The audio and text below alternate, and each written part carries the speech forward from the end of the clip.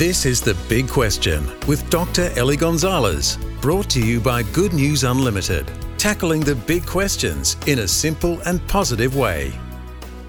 And today's big question, what about same-sex marriage? This is one of those very controversial questions in society. The stereotypical divide is that you'll usually find religious people on one side of the debate and people who don't believe in God on the other. But it's not exactly like that.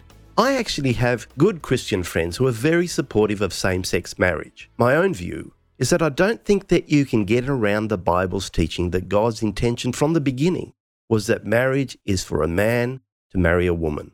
And in the same way, you can't get around the Bible's understanding that same-sex marriage ultimately falls short of God's original purpose and will. However, there are other very important aspects of this equation that we need to consider. One of these is that people who are not heterosexual often seem to have very little choice in the matter. Because we live in a world that is far from ideal, there are many environmental and possibly even genetic factors that lead to people adopting lifestyles that are outside of God's original plan. In the Bible, one of the passages often used by Christians to condemn homosexuality has been Paul's letter to the Romans in the 1st and 2nd chapters. But here's the thing. Right there in that passage, it basically tells us that things like gossiping and disobeying your parents are just as bad as what the text calls unnatural sexual relations. In the past, Christians have loved to go on crusades, making one particular thing that they consider evil the focus of their attention.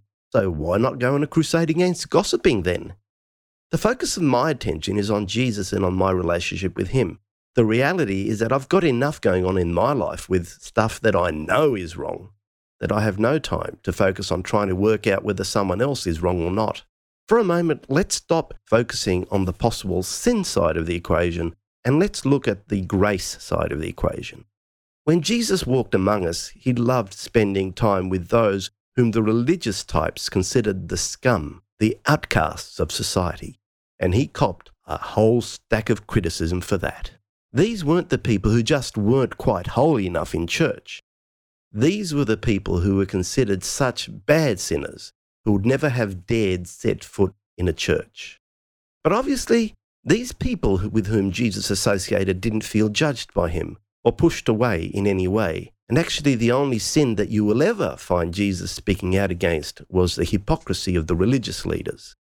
Yes, there is right and wrong, and even Christians might not always agree on where the line goes, although we all read the same Bible. But there is something that definitely not all Christians have always understood, and that is that our Christianity will always be revealed not so much by what we say we believe, but by how we treat others. To receive GNU's unlimited daily devotional email, visit goodnewsunlimited.com.